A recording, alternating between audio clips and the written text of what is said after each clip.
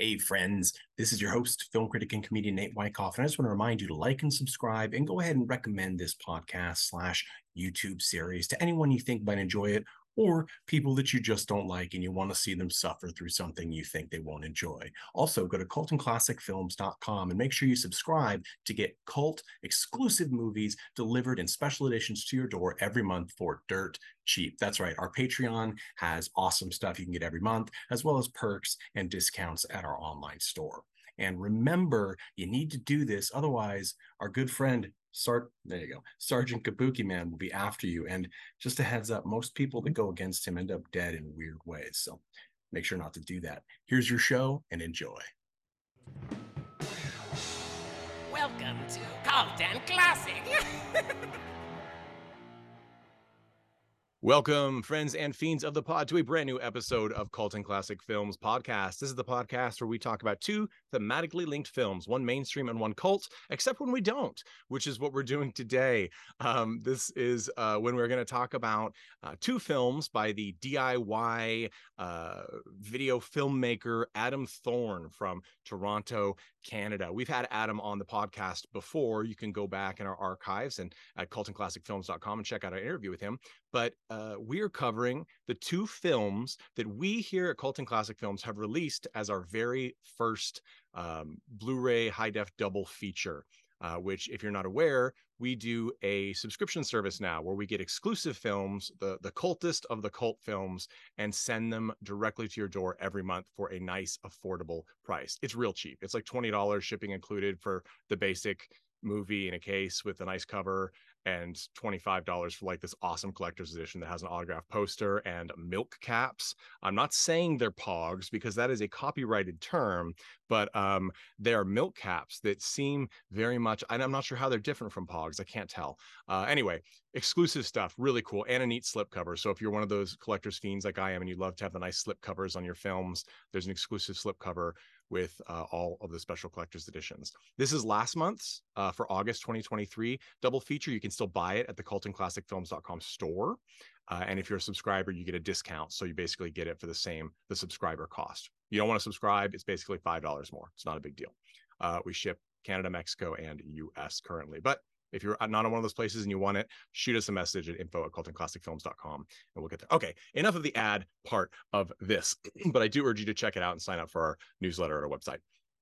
I'm your host, film critic and comedian Nate Wyckoff. With me, I also have longtime contributor Tad. How are you doing, Tad? Nate, where'd Mandy go?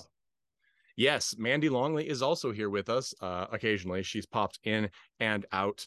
Must be a tech issue, but where'd she go? Well, she went into the ether. Nathan, this is your podcast. You got to tell me where she went. She's popping back in. She went into that area of all darkness in the Insidious franchise, and now she's back. Oh, it's children then. There you go. Yes. So Mandy is also here connecting to audio, and we have hi Mandy. Hi. And back. We also have yay.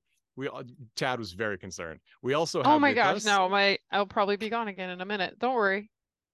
It is the joys of technology. And I'll reappear and disappear at random. All right. It's, you know what? It's a ghost. It's a ghostly thing. We're a spooky podcast. We also have joining us for the first time in quite a while, Greg Johnson. How are you doing, Greg? Good to have you back. I don't think I've ever been on this show before. So whatever we're doing, I'm here. It's funny because this is the it's sort of like the lithium of podcasts. I feel like we bring people on and then we just get real chill, and when the cameras go off we go to sleep, and I don't know how much of it is real and how much of it is just a lithium induced dream, but I'm excited for this double feature. Today we're going to talk about the newest of these two films that are included in our first release from Cult and Classic Films, Assault on the Snakemen. It's not Assault of the Snakemen, Assault by the Snakemen. It is Assault on the Snakemen. The Snakemen are being put under assault. So this movie was finished in 2020, and it is a science fiction comedy. And for those of you who are uber cult film fans, it also has a reference that loosely ties it to the universe of Chris Seaver, the Sievage universe.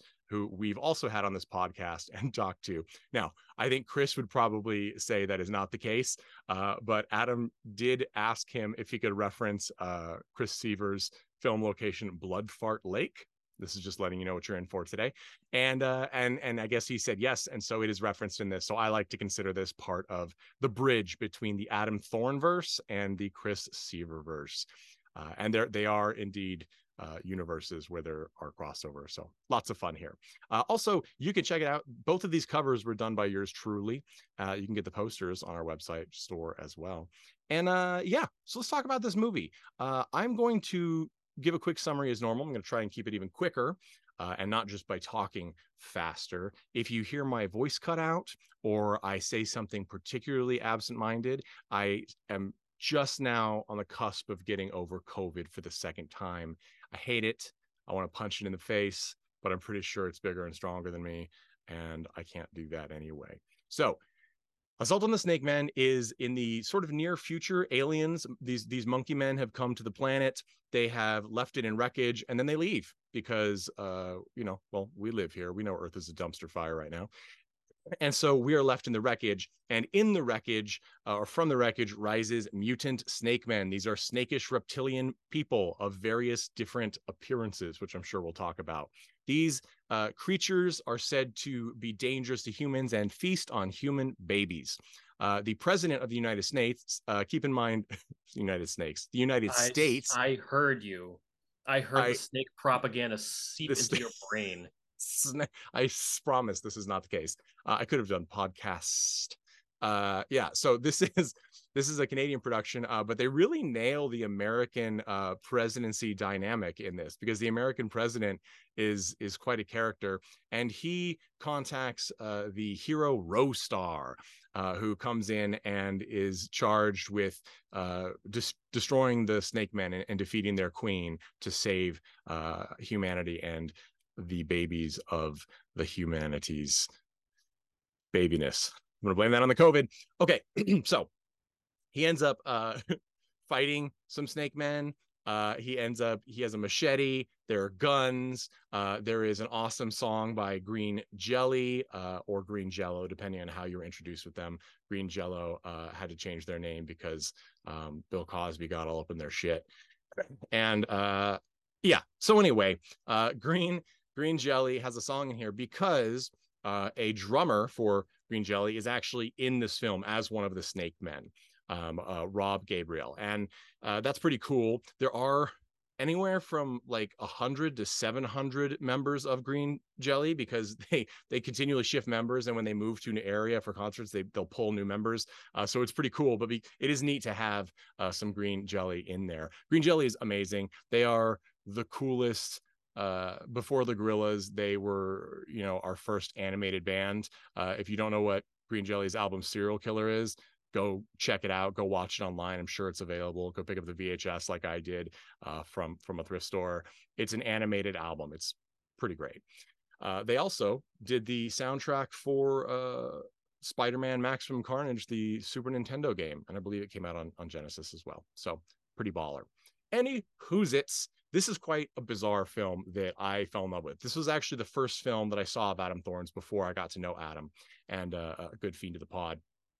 And we're going to dive right in. Both of these films are on the shorter side. They're 50 minutes, and I don't think you can predict exactly where these films are going to go at any given time, especially Assault on the Snakemen. Yeah, so let's just dive right in. Tad, I've watched quite a few independent films, and usually I start seeing themes, and usually it goes, is this gonna get stupid? It's gonna get stupid. So I'm say it. I'm gonna say that I think it starts stupid in a delightful way, especially since Adam's film company, Riot Films, tends to begin with a clip show of scenes, one of which seems to include Adam himself as a scientist of some kind. I'm not sure. There's a lot of films that he and his cohort have created. I don't know if it's from Personal Space Invaders or which film, but it appears to be him as a scientist getting shit thrown into his face. I'm not exactly sure what it is. I haven't had the pleasure of watching that feature, but yeah. So I think it starts pretty clear. Yeah. I enjoy this. So the theme, there's no giving away the ending necessarily. Neither of these films, they both do have surprise endings, but it's certainly not what you're waiting for. You're waiting to just see what insanity the next moment brings. There's a small number of cast here. Austin Momberket, excuse me, is Rostar, and I will say that there is a really cool commentary with Austin and Adam on this film. It's full length. They watch the video, and it's that neat kind of video in video where you can see them and watch the movie at the same time. Lots of interesting do-it-yourself movie tips and tricks in there. We also have Sarita Milan, who plays Queen of the Snakemen and is a recurring standard in both of these movies and Adam Thorne's movies in general. And then we have Robert C. Hoffman, another filmmaker himself, playing the president, and son Oliver K. Hoffman, playing his Secret Service agent Steve. We have Bunny Hero playing the cleric, which I'm going to challenge viewers to decide Bunny's real name when you're watching this. As I said, Rob Gabriel is the snake soldier, and Justin Declo, or Diclo, I apologize for not being able to say French names very well. I even tried this, guys. I even went online to one of those, like, pronounce it yourselves, and I think it was like Declo. Anyway, Justin is a very accomplished filmmaker in his own right, and he plays the Robo Warrior. And Justin he made the movie Teddy Bomb, which is a lot of fun, and his second feature, Impossible Horror, I have not seen yet. But what I especially love Justin for is he created and runs the Canadian distribution company Golden Ninja Video, which released such amazing films as Dinosaurs in a Mining Facility, which we talked about at length in an episode of this podcast, and it's a lot of fun. And there's a lot of really cool classic and current films there that are delightful. If you're in Canada especially, they're very affordable. Of course, Canada to US does not have the best shipping, but they are 100% worth it. I recommend you go check out goldenninjavideo.com. And it's Gold Ninja, excuse me, not Golden Ninja, GOLD, and then ninjavideo.com. I'm going to blame COVID again. COVID is a guest on this podcast today. All right. COVID is a guest, and we need to give him the respect it deserves. I don't know if COVID likes to be misgendered. I'm not sure. Okie dokie.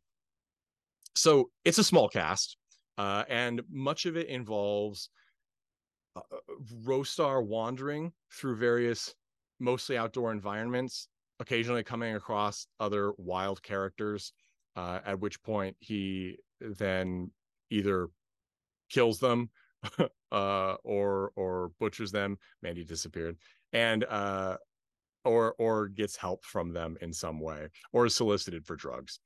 And it is one of those movies where scene to scene, I honestly, Tad said there are themes, but I couldn't tell you what's going to happen from scene to scene. And the ending is just bonkers banana sandwich. I don't even know what to say about it. I'm not sure that I know exactly what happened or what's going, but I'm okay with that. And it's set up for any kind of sequel. It could be a sequel that has nothing to do with it, but one prop, or it could be a sequel that has a bunch of returning characters. But there is a lot of fun, and a lot of shootouts too. As I said, if you watch the trailer for this movie, you can see it feels American in the fact that there are so many guns in the end of this movie. That's how many guns there are. So, Tad, what were your thoughts? What were your expectations going into this movie? And what were your thoughts having seen Assault on the Snakemen? I lost it just by you starting to talk about this movie, because all I can do... All right, Nate, none of the rest of this movie matters. The only thing about this movie I care about is the scene where he's talking to the Snake Queen. Okay? He busted in. He's Hold on. All right. Okay, Kevin Hart, stop laughing at your own humor. I'm trying. Jesus Christ, I laughed so hard. This was one of the most hilarious scenes I have ever seen in a movie, where he's like, so what you're trying to tell, next thing you're going to tell me is that you don't eat the babies. And she's like, well, no, we do that. They're delicious. And then the robo dude comes in, like, hold it right there. Hold it right there. I'm on drugs. I need drugs. I need drugs. And I stole this code from a homeless person. He just starts blasting her. Yes. I stopped. I just had to stop. and rewatch it 4 or 5 times, I'm pretty sure I may have a torn abdomen, and the rest of the movie did not matter. That was And fucking genius. The special effects are perfect. The acting is perfect. Like I said, the stupid. Like I can expect this to be the stupid because this is the same shit we did when we were young. It's the same thing every independent filmmaker who wants to be like, we want to do something that's funny, but it's my sense of humor. You know what? Like right. I can always tell when a film is being done because they're like, fuck it, fuck you. I'm doing what I want to do. And they think it's funny, and I think it's funny. That scene absolutely has caused injury to me, and I would watch it again right the fuck now. And I Let's talk showed it to about my Robo wife. Warrior. Let's talk about Robo Robo Warrior Warrior, because yeah. he has my two favorite scenes. You mentioned one. It's fantastic. Like he dies, and he's just like, this sucks. I'm like, that's so Duke Nukem. He also has he's a robot because he has tinfoil half-heartedly wrapped around his head with a little That's light for an eye. that was one thing I was watching this movie and I was just thinking about, like, I always wonder, it's the same thing I wonder with Janice.Click movies. How much of this is budgetary constraints and how much of this is, wouldn't it be funny if we just put an eye patch on someone that was literally just a piece of paper with an eye drawn on marker? Like, it's a level of stupidity and creativity that I'm just like, you know what? This is fucking brilliant. And this is the reason Jeff left the podcast, because I think this shit's hilarious and he's just like, fuck it, I'm out. I get it, but I still think it's Yeah. funny. Fuck you. So there is, yes, so it's a delight in that way. I agree. I do enjoy that scene as well. And the other scene with Robo Warrior is when Rostar meets him on a bench and he's just trying to he's giving him cryptic answers to Rostar's questions, and at which point he just says, got any drugs? And that's pretty much where the scene ends. And and it's and the fact that the robot is the one addicted to drugs is delightful. It's like, and the fact that it's not electricity or booze as in Futurama, it's just It's just general drugs.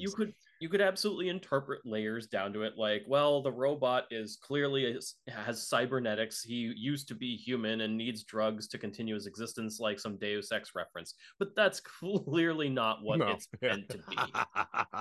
Like, don't interpret this too hard. This is just a robot on drugs, which is fucking hilarious in its own right. Yes, I agree. I'm glad you brought that, and that is quite the scene. Sarita really kills the Snake Queen. In fact, she's the one that looks as though she could have stepped from a higher budget film in a way, because she's kind of a gold paint with some green to her skin, and she has a nicely constructed, like out of dollar store materials, like gold snake helm. I agree. Like she puts the she really gets that S pronunciation going. And the snake lisp. Yes. Please ask Adam if it was intentional to make her a Rita Repulsa ripoff, because after all, we did just recently do some Power Ranger stuff, and instantly I got a 30th anniversary of Power Rangers. So yeah, I didn't think about that, but I do see some Rita Repulsa in there. The whole thing felt like a Power Rangers episode. Like, really, like the stupidest Power Rangers episode ever. Well, that's high praise.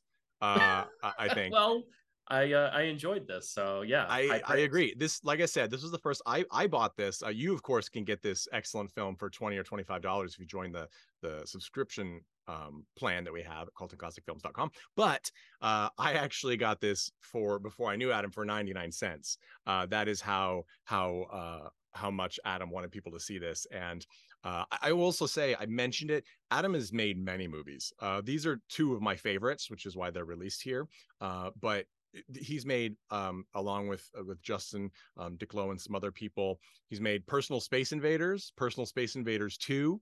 He has a really great double feature coming out. In fact, I think Gold Ninja Video might be putting out this new double feature of his two most recent films, Amityville Outhouse, which we'll talk about on this pod in the near future, and Rock and Roll Asylum.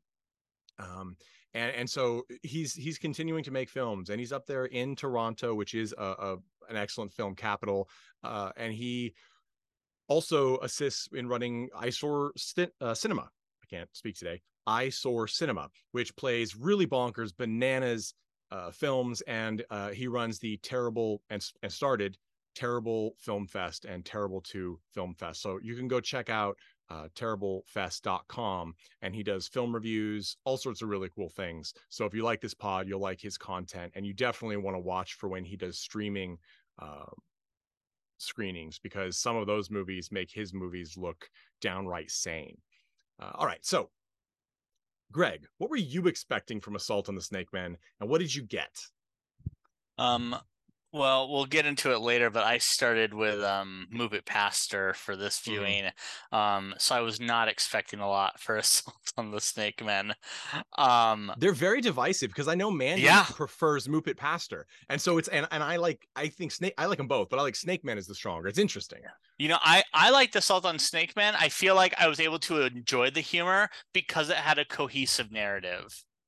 It's a shallow narrative, but it doesn't need to be robust. It's Right. Like you said, it's this lone warrior. I mean, it's hired by the president. I will say, I was in as soon as it was like, oh, aliens came to Earth. They're like, actually, fuck this place, and they just leave it like some dumpster they just took a shit in, and they're like, good luck. I was like, yeah, that's a great premise for an apocalypse movie. It's not nuclear war. It's not zombies. It's not even alien invasion technically. It's basically like some aliens used us at their nuclear waste dump, and now we have to deal with the mutants. Right. Or I was thinking like it's like kids, driving by and like egging a house. Like they're not really there to stay or steal anything. They just want to rough it up a little bit and move on. Yeah, and I agree. Like the narrative is enough to move from scene to scene. And you know what I'll say this for both movies. Truly, I'm shocked that no one seemed to break, because like Tad mentioned, it's a movie for them, really, and like hopefully you'll find some enjoyment too. But the fact that like none of them ever had a break, I was thoroughly impressed, because I saw these moments where I'm like, you're about to laugh, and like it never came. I was like, okay. I swear I heard it. I turned my head for a second, and I swear I heard one of them start to giggle, and I might have to go back and revisit, because I heard the break happen, but they did a good enough job of editing to keep it out. You know what? There was one that I caught at the very beginning of the movie, when like the snake mutants are beating the shit out of someone in the alley. I don't even think it's a major character. And one of the girls, you have to apologize, there's a dog in the background. But one of the girls, very clearly is like kind of waving her hand. Like, what am I doing? Yeah. What's my motivation? So. Yes, absolutely. Sorry, we had you might have caught some technical difficulties. Nate was really jealous that I sound better than him, and I told him that's just genetics. So I told him he had to shitify his mic a little bit. This tracks. So we all, yeah. Mandy has dropped out. Her internet in her area of the woods is having trouble. But I do know from talking with her outside of the pod here when she was watching it, as I mentioned, she really preferred Move It Pastor. Her issue with Assault on the Snakemen is she was having trouble with the audio, which is in spots especially more problematic than Move It Pastor. And anybody who watches these, any even moderate budget, but low budget, ultra low budget films know sound is the number one most difficult thing to do, because on camera mics are not, they're notoriously not that great. And the farther away, if you're using an on camera mic from a scene, the more distant, quiet, etc., the sound is. And one of the differences is, we'll talk next episode about Move It Pastor, but Move It Pastor is primarily indoors, and Assault on the Snakemen is primarily outside. And outside is so hard to get good audio, because you have not only things like car noise pollution, but you have wind. Even when you don't think it's windy, wind sucks on microphones. Anybody who's tried to record a video for social media or whatever outside knows that. Here's something I want to mention about this too, which I absolutely love, is we've talked about some of the hilarious costuming choices. I mean, Rostar himself looks like, I love it. Austin, he looks like a fan live action film of what was that? Steven Universe, the grown-up Steven Universe. Like he has just this red shirt with a yellow star on it, and a headband, and and shorts, and he just runs. It's very much in that vein. And If of course he's got that shoulder forward jaunt to him. Yes, very hero, like over the topness. Like it made me think a little bit of Deathbone in Chris Seaver's Moist Fury, which we all love. And so the costuming is very purposeful, but as we talked about, very low budget. I think Adam said every movie he does is propped by whatever dollar store or discount store is around. And it's sort of, especially like the robot with just the tinfoil just barely wrapped over the face, or the eye patch that's paper with a drawn on eye. It really calls to the current trend on like TikTok of people just putting anything on their head and being like, this is my mom, and it's just a chancla or shoe on their head, and then like this is hair, and it's just a shirt over their face or something. Like they don't explain it, they just do it as that character, and we get that. It's sort of like a live action, meme mimetic device moment. This movie, granted it's 2020, but it was even before that became so common, and it really nailed that early. Like it was ahead of its time in that we would just accept, because the tone of the movie was consistent, that tinfoil made a robot, a I think a pillowcase maybe with eye holes cut out, and two chopsticks glued or taped to the front made a snake monster. These things are so, like, some of the Snakemen actually had like little application and look and painted green, etc. Some of them just had chopsticks in their gums, like held like a walrus face, some like really dramatically different interpretations. Yet we're like, yeah, that's the Snakeman. I'm trained already by entering this movie in 10 minutes, even less. I understand this world, and every single one of these things, the representations clue me in on what it is, and that's enough. I feel like it really had like an element of like scripted prop comedy, where like, yeah, we only need one thing and we're aware of what you are and what you're doing. Yeah, exactly. Tad, why are you showing me a picture of the coronavirus?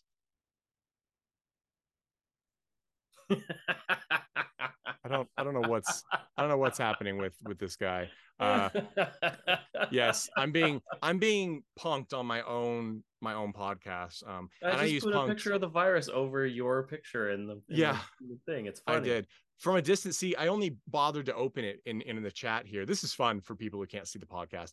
I only bothered to even look at it because it looked like Warcraft 3 or something. It looked like you were playing Warcraft. I thought it was like a burning building. Like Tad just photoshopped over some like recent tragedy. Like, interesting take. No, I don't even have the skill to use Photoshop. That was MS Paint. So anyway, yeah, I just really enjoyed this movie. I think it's a lot of fun. It is one of those things that we've talked about other movies like this before to a certain extent. It's sort of like if a bunch of kids made a movie for class and they ended up having so much fun with it that they kept building on it. And it's the rare case where that actually, the fun is infectious. Like Tad said, they did it for themselves. But as Greg said too, they kept in character the whole time. And it's especially the main cast. So it is a movie. Like with such sparse production, it's easy to think this is not going to feel like a movie at all. But then when you watch it, it does. You're like, no, this is a movie. Like it actually is a movie. And Tad mentioned that we did things like this as well growing up. And yet the difference is that we never had the wherewithal to really follow any of those to fruition. And this, Adam has made a practice of it, and other filmmakers like him. So that's a lot of fun. We have Mandy here. Mandy, what were you expecting from Assault on the Snakemen, and what did you get from Assault on the Snakemen? I don't know. I think I misread the title, so I was expecting an Assault of the Snakemen. Mm-hmm. And what I got was my computer hated it so much it wouldn't even let me participate in the podcast. It was like, no. Done. Like, we're out of here. So yeah, no, I don't know. This one, I was expecting to like it more than I did. Like this one just did not catch me for whatever Did you reason. watch Muppet Pastor first? Nope. Or did you watch this one first? I watched this Okay. one first.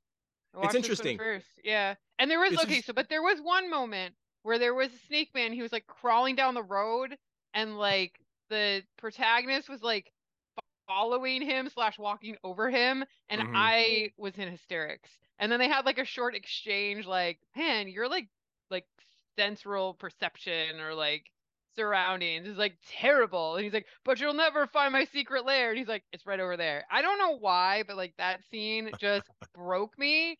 And I was like, for that moment was like, this is so freaking hilarious. This is so great. That's the scene that broke you the way that I got broken by the robot shooting the snake lady.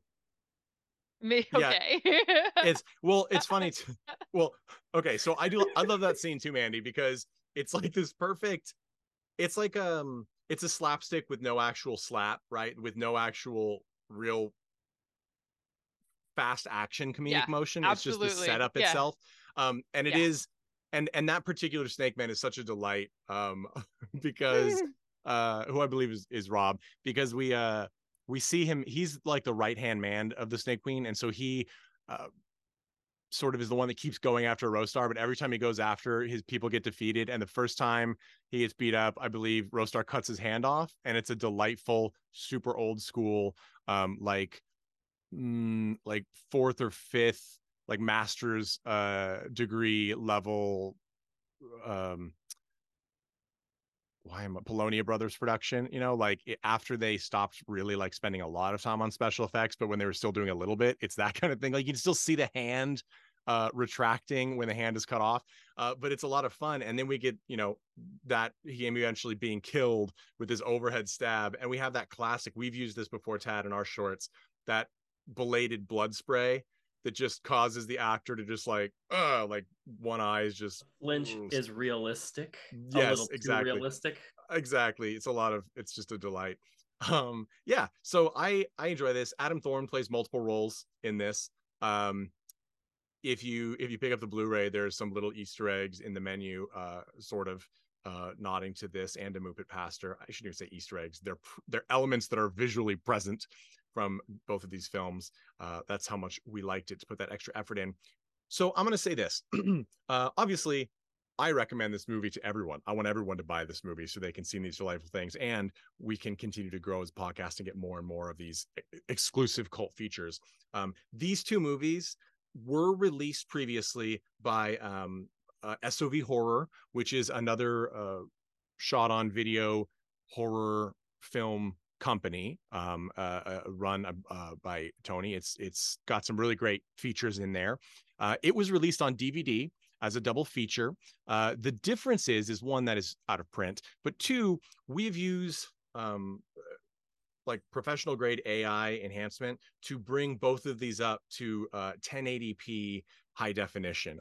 That's a jump from 720p for Assault on the Snakemen, and a big jump from 480 standard edition for Muppet Pastor, 60 frames per second, all that jazz. And I gotta say, they look really good. Like if I hadn't been the one doing the remastering, I never would have known that, for example, Muppet Pastor was shot in standard definition. They look very good, especially if you do have that original release, which is great. The other thing that's really cool too, and I didn't provide this to the reviewers, but like I said earlier, each of these films has full commentary, and Austin and Adam, the lead, and Adam Thorne do Assault on the Snakeman, which is a lot of fun anecdotes as well as how they did certain things, why they did certain things. But I actually think Muppet Pastor is my favorite commentary. It's just Adam, and it is, if you are interested or you currently make low budget films, it's like a sort of a master class in how to do it. He talks about every single element, the shooting locations, why they did something, what he wished he did differently, and it is incredibly informational, and it's a lot of it sort of takes the feature to the next level, because you realize everything that goes into making a movie, and how, if you want to do it yourself or with essentially a low budget, that sort of thing, you can do it. Now, I don't know, you never know how accurate IMDb's or any website's estimated cost of production was, but I believe Both of these were pegged somewhere around $300 estimated Canadian, which I think, given the exchange rate in the US, is like $5 US. I'm just kidding. It's much closer to 300. But yeah, I mean, so for we'll probably get into it on Move It Pastor, but definitely at least $10 in adhesive mustaches. Totally. That's the thing. There's and anybody who's tried to make a production knows that when you think no budget production, you're going to be real hard pressed not to buy some shit. It just doesn't, because you have ideas you want to do and things just continue to go. So anyway, I'm going to say everyone should pick this up and watch it, especially if you don't have a lot of experience with this kind of no budget film. But at the same time, I want us to share who we think would most enjoy this feature, because we especially want to get all these movies into the hands of people who are really going to appreciate them and enjoy them. So, Greg, who do you think you would most recommend Assault on the Snakemen to? I think I'd recommend it to you, Nate. You should really sit down and watch.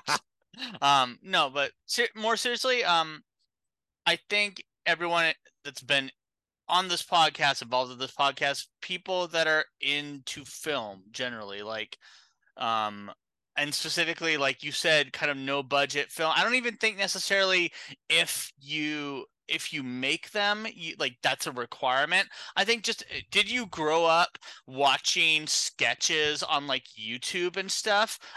This is a long form version of that. It's got all those hallmarks of, there's certain sets that you're like, did you find the set before you wrote the scene, or did you find this set and you're like, man, that's really cool, and no one actually monitors it, and I think that we can shoot in under 2 hours before the cops show up.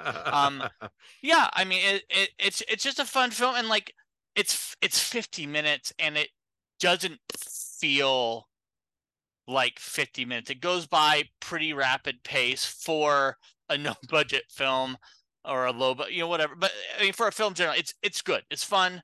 It almost feels like watching a TV episode. That's how fast it kind of goes by. Tad, who would you recommend Assault on the Snakemen to, and why? That's a hard question, because I don't want to fall back to the usual answer that I have of people aspiring in film and people who failed to make short films before. Yeah, fuck them. I'm just kidding. Yeah, fuck those people. We love you. This is a good alternate universe for people who actually already enjoy Chris Seaver's films, obviously because of the nebulous connection that's completely made up. But I guess it's for that audience who also really enjoid Thanksgiving. It was the first thing I thought of when I watched this outside of Moist Fury, that I went, who would this be for? And it's for that crowd. Greg nailed it. It's for the YouTube crowd who are watching. Actually, no, I think of it. If anyone remembers what Channel Awesome was like back in the late 2000s, this is better than their shit. Because most like Channel 101. Yeah, that stuff wasn't that great. But this at least has more self-awareness behind it. Yeah. So this kind of would have blown up before College Humor. We had this nice, there's still some around, but we had these nice websites that were sort of pre-Newgrounds concepts of the early showing of millennial creativity. You know what I mean? Where we had people making the swords kill Asians. It's not racist as it sounds. Cautionary Tales of Swords. Yes, that vein right there. Yes, yeah, absolutely. Thank you for reminding me of that. Yes, really delightful, fun stuff. Check it out. And if you're younger, if you're Gen Z, etc., you'll of course, I think, see a lot of what has come to TikTok and even Tumblr and things from this. This is the kind of thing that has given birth to what I think is the better part of current social media entertainment. Yeah, you just you're condensing everything that we used to love into 5-second clips, basically. Right, exactly. I did want to throw back to that the episode that we did with the Mega Man and the Legend of Zelda, those two fan films. If you listen to that and you watch those and you liked it, I think you will like Assault on the Snakemen. Very good point. There's this, it's sort of like that whole idea of like, it's got bad sound and a low quality production, but it has heart. It's kind of, that's true though. Like you have fun with people who are having fun, right? Like nobody goes into like a grief group and like is like, this is a baller time. Like that doesn't happen. But when you go into like, a really nice, I was going to say an open mic. Any comedian who says that is lying through their teeth. There are very few like amazing through and through open mics. But it's like going to like your best friend's, like, I don't know, bachelor party or bachelorette party or some bit or birthday party. Like you're just going to have fun. Everyone is happy, hopefully. So it's like, that's the vibe you get. And it just infects you. And even when I see a film in this sort of genre these DIY genre that I don't love, oftentimes a lot of, especially people's first attempts, can kind of drag, right? Because they don't know what to cut. Everything seems important. It's the same thing when we write. Professional, directors who work on multi-million-dollar productions have that problem all the freaking time. You hear us talk about it when we watch those movies. But these are, I think both of these, but Adam is one of those people who understands that less can be more, right? He only shows us what he would enjoy to watch, and it really does come through. Mandy, who do you think would enjoy Assault on the Snakemen?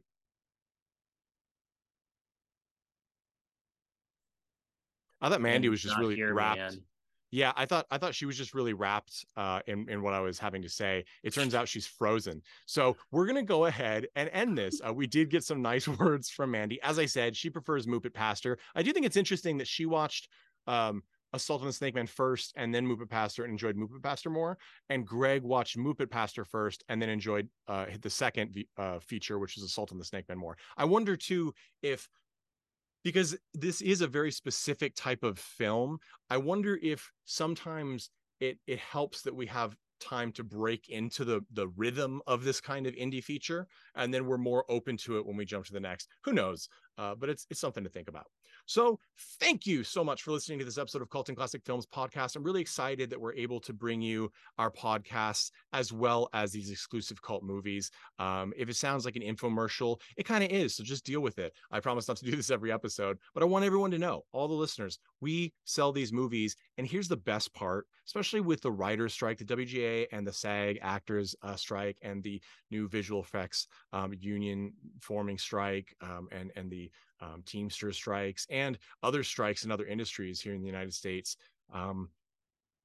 Companies are not interested in taking care of us, the employees, the people who provide them what they need to make money.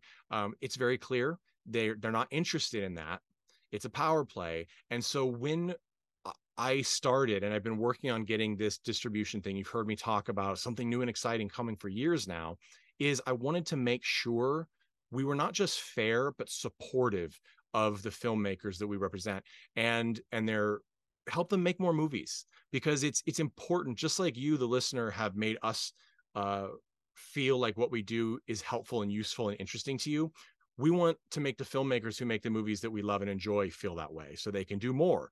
And in that regard, every single copy of the movie that sells gives money directly to the filmmakers. A lot of distributors, even the small ones that have good intentions at heart, they're not set up to make money, so they don't end up making enough to pay the filmmakers. And that's not something we want to happen. So the way Cult and Classic Films does things, filmmakers make money off of every single film sale. We do things made to order, so we don't have overstock that we have to clear out in order to reach our margin, so we actually have some income. There is no world in which the filmmaker will not get some money. They also don't pay for any of our services. We do the packaging design, we do the authoring of the discs, the design of the menus, we do all that stuff. And it's Everything is done through that. All they have to do is provide us the materials and the extras and things we need. We make it look as better than it's ever been presented, get it out to you, the consumer, and give them money. That's it. That's all they got to do. So I'm very excited about that, and I'm really proud of that. And I want other people to realize that that's the way it should be. We should be compensated for the things we do, especially those that bring other people joy. So stand strong with unions. Buy from Colton Classic Films. Subscribe at patreon.com/Colton Classic Films, or just get there through Colton Classic Films. Also sign up for our newsletter there, because we've got fun reviews and highlights and all sorts of stuff coming monthly in that. So thank you so much. Please check us out next week for part 2 of this Adam Thorne double feature with Moopit Pastor from 2017. Thanks to all our guests. Thanks to all our listeners. And the play set, as always, is The Chud with All About Evil.